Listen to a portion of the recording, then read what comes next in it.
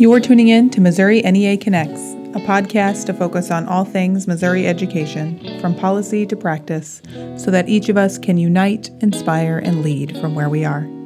We're happy you're here.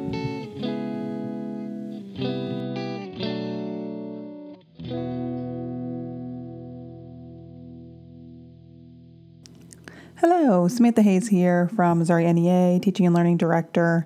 I am here to give you the update on the State Board of Education. They met June 6, 2023, a couple Tuesdays ago, and this is what happened. There was an update on the School Innovation Waiver Program. Dr. Jenny Ulrich, the Lone-Dale Superintendent, and Dr. Jeremy Tucker of Liberty Superintendent, presented the update on the School Innovation Waiver Program with leaders from the Success Ready Student Network. In August, districts in the system design zone of the Success Ready Student Network will bring innovation waivers to the State Board for them to consider granting exemptions from specific requirements in Missouri education law and regulations for the purpose of improving student readiness, increasing compensation to teachers, and improving recruitment, professional development, and training. Waivers can be effective for up to 3 years, and no more than one innovation for a school can be implemented at a time. Certain requirements, such as federal assessment and IDEA requirements, cannot be waived. This innovation waiver program came from a statute from Senate Bill 681 in the 2022 legislative session. The plan requires identification of provision of law for which the waiver is being requested, measurable targets and goals, and provide an explanation of how this is going to be innovative in community involvement, school employees, and teams. When districts bring the proposed waivers to the State Board, the Board shall consider and determine whether the plan addresses the intent of the law or regulation to be waived, illustrates that proposed waivers are necessary to meet the purposes, includes participation from all stakeholders, and improves recruitment and retention. The Board can consult the innovation team at any time during the waiver period and request modifications. The innovation waiver, as I said, derives from Senate Bill 681. I have linked that revised statute in the description. Next, the State Board heard an update on the strategic plan. The State Board is facilitating a subcommittee that focuses on updating the department's strategic plan. The strategic plan acts as a blueprint for both the State Board and DESE in their work. The Hunt Institute is helping this subcommittee work on plan components and a schedule for the board to review the strategic plan at regular intervals. The subcommittee hopes to review the strategic plan on an annual basis and review a refresh of the plan every 3 years or so. Annual review will include a scorecard for each of the key activities from priority and focus area. This scorecard will include both qualitative and quantitative success measures. The subcommittee has sought stakeholder input via survey and focus groups who met virtually. The survey results were from stakeholders. I remember tweeting this out and also indicating what I had put as my top areas that needed to be prioritized. The prioritized areas that all stakeholder groups essentially said needed to be the top priorities for DESE and the State Board are as follows: ensuring school and classrooms remain the safest place for students and teachers, retention of high-quality credentialed educators, providing mental health supports and services to students and teachers, providing training and interventions that improve student behavior and teacher satisfaction, such as ensuring students are cooperative, honest, ethical, collaborative, and show kindness, concern, and respect towards others, and then improving literacy proficiency rates for students in pre-kindergarten through 3rd grade. These areas have been prioritized in the strategic plan, and in the report that I have also linked in the description are the previous strategic plan and then the proposed strategic plan for DESE and the State Board. It is titled Show Me Success. Looks like they've really adjusted the priority areas. They have taken out safe and healthy schools as a priority area, but that doesn't mean they took it out completely. They made it a foundational element. So they added foundations to below the priority areas. So safe and healthy schools and need-based funding and resources are at that foundational part of the graphic underneath the priority areas. The next step for the work is to review the scorecard and evaluation metrics in summer 2023. so this summer, and to bring demonstration to the full state board in August. The full 3 to 5 year strategic roadmap is aligned with refreshed priorities and will occur in the fourth quarter of the 2023 calendar year. And then next, the state board heard a report on the Holocaust Education and Awareness Commission. The Holocaust Education and Awareness Commission began from a statute signed into law in 2008 by Governor Blunt. The curriculum of this commission must be participated in by all school districts by the year 25-26 school year. For the upcoming 23-24 school year, the commission will continue to work with DESE to finalize that Holocaust curriculum framework and continue to plan professional development workshops for Missouri educators with specific focus on piloting districts and schools.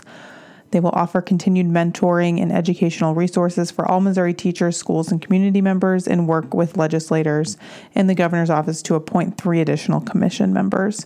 So if you are teaching Holocaust education in your curriculum, I would definitely look for this Holocaust Education and Awareness Commission. They've got some great resources, and they are super helpful and super awesome humans. So there is a lot of great work being done there and more to come after they have appointed 3 additional commission members. In additional news, the Blue Ribbon Commission, focused on teacher recruitment and retention, is in Phase 2, looking specifically at culture and climate in schools.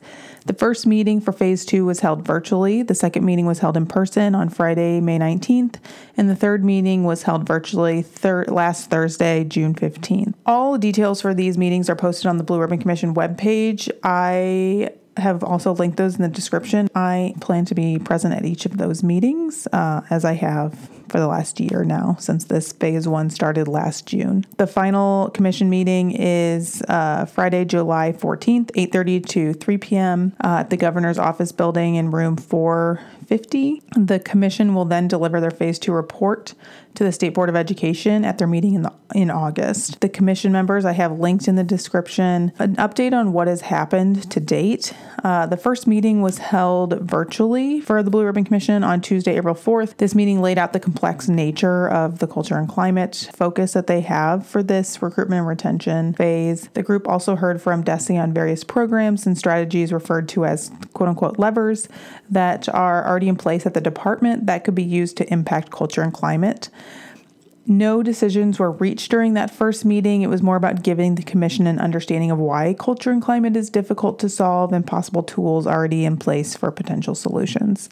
The levers that were discussed were research on recruitment and retention efforts in the Missouri school districts. So that means that any district that has received a recruitment and retention grant, DESE is collecting those strategies, and they are looking at how successful they were in districts, and they are compiling all of the successful strategies that have been used in order to produce guidance for recruitment and retention down the road.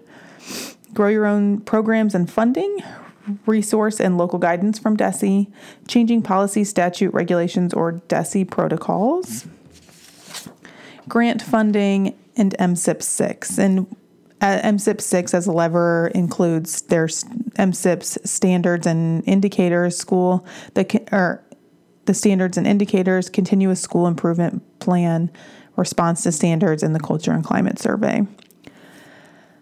In the second meeting, which was in person, the commission heard from panels of current practitioners, from teachers, administrators, and parents. While we know that these current practitioners that were on panels, they were awesome. They were rock stars. They did an awesome job. I can't say enough great things about them. They were just speaking so much truth. And I really appreciate them taking their time to come to this Blue Ribbon Commission to speak truth to policymakers and decision makers on the state level. I very much appreciate that.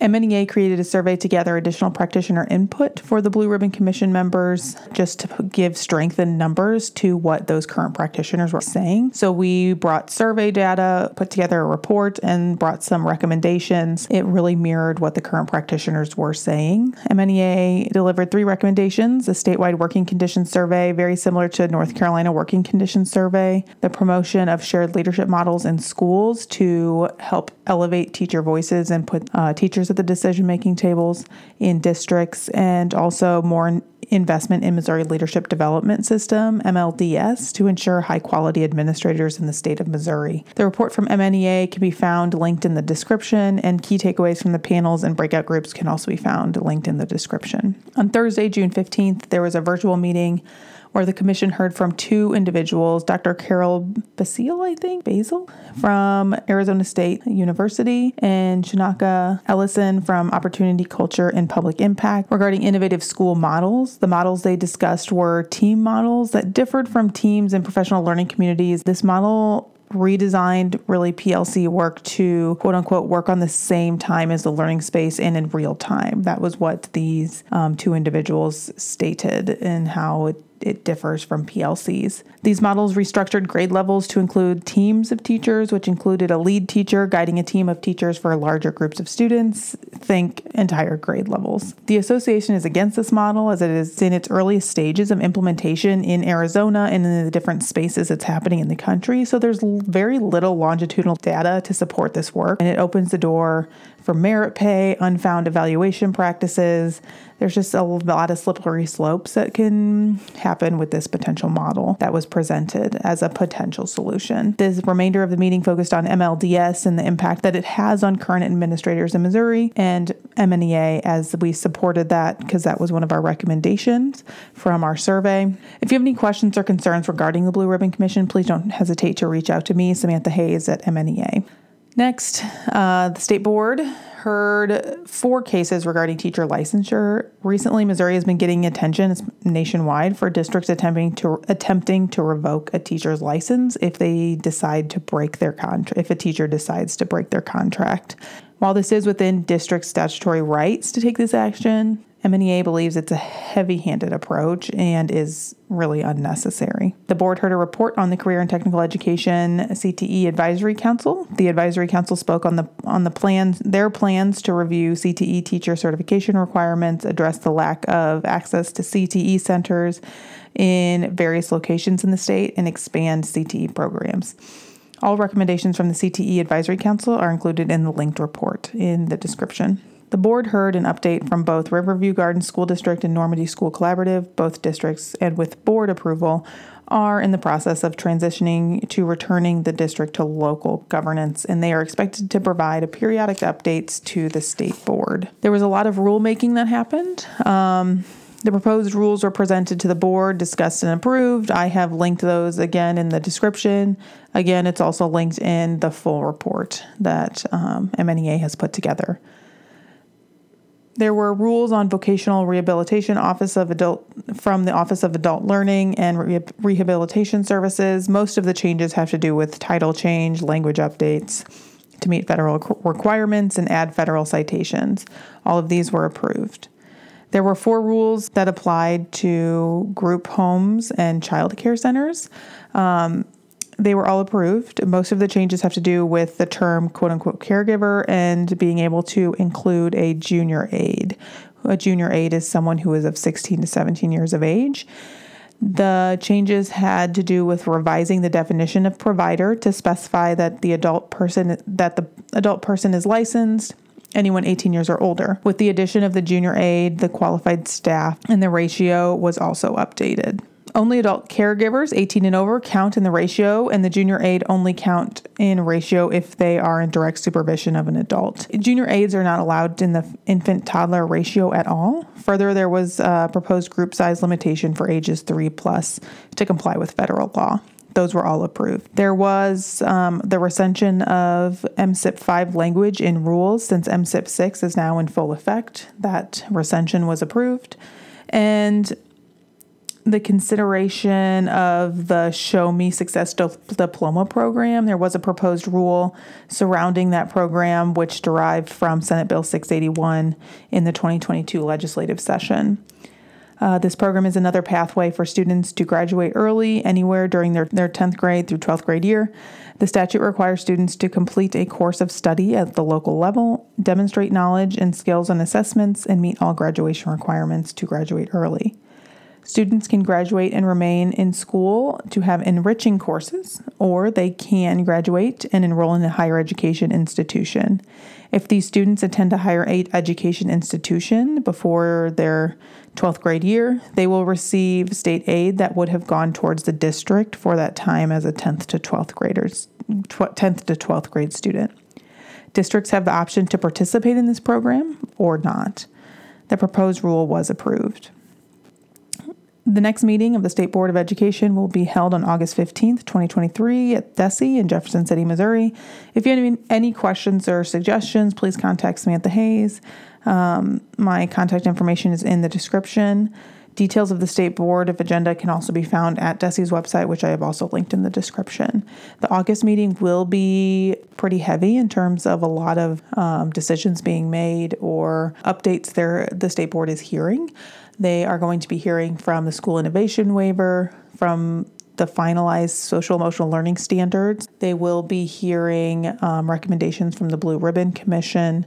Oh, and they also said something about the strategic plan coming back in the August meeting. So if you, again, have any questions, concerns, or suggestions, please don't hesitate to reach out, and I will talk to you in August.